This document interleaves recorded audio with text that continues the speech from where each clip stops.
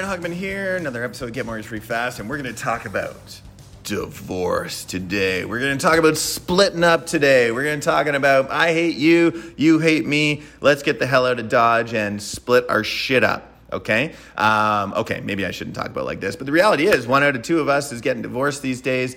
It is a reality. It is going to happen.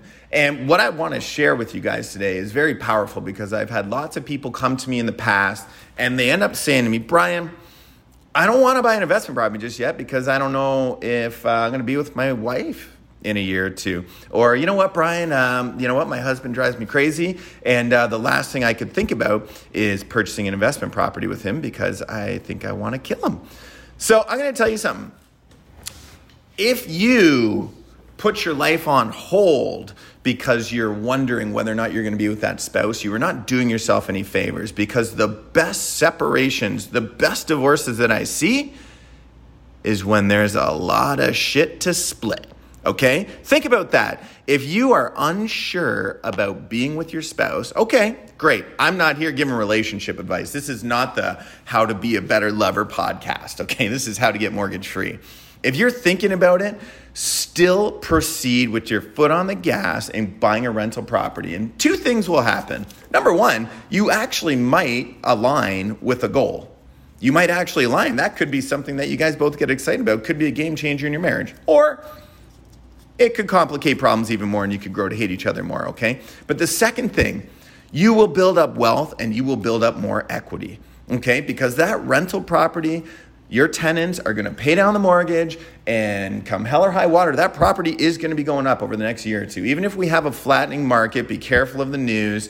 Okay, the news always says markets crash, markets go down. They're always predicting things, but like I say, numbers never lie, but liars use numbers. And I am certain that that property value, even if they say it's going down, it's just relative to the increase that it was last year, and it's probably still going up a small amount.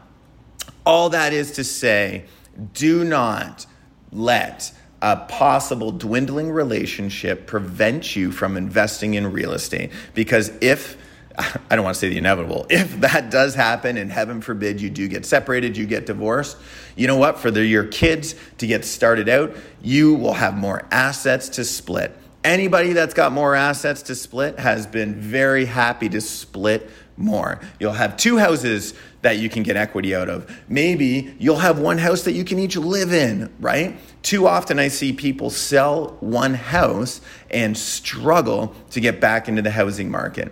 If you have 2 houses or even 3 houses or 4 houses, hallelujah, okay? You can still be in financial certainty after getting separated. And guess what? Maybe you won't fight about money as much either, right?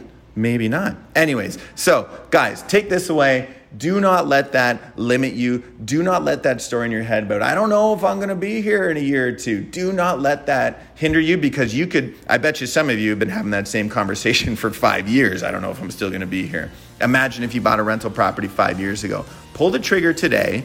Man up, woman up, whoever it is, do it. And regardless of what's going to happen in that relationship, because you will have more to split. Hallelujah. You'll thank me later. Okay? Again, this is not relationship advice. This is how to get mortgage free really fucking fast, whether you're single or married then single, or then single, then married, then single. Okay. Make it a fabulous day, guys.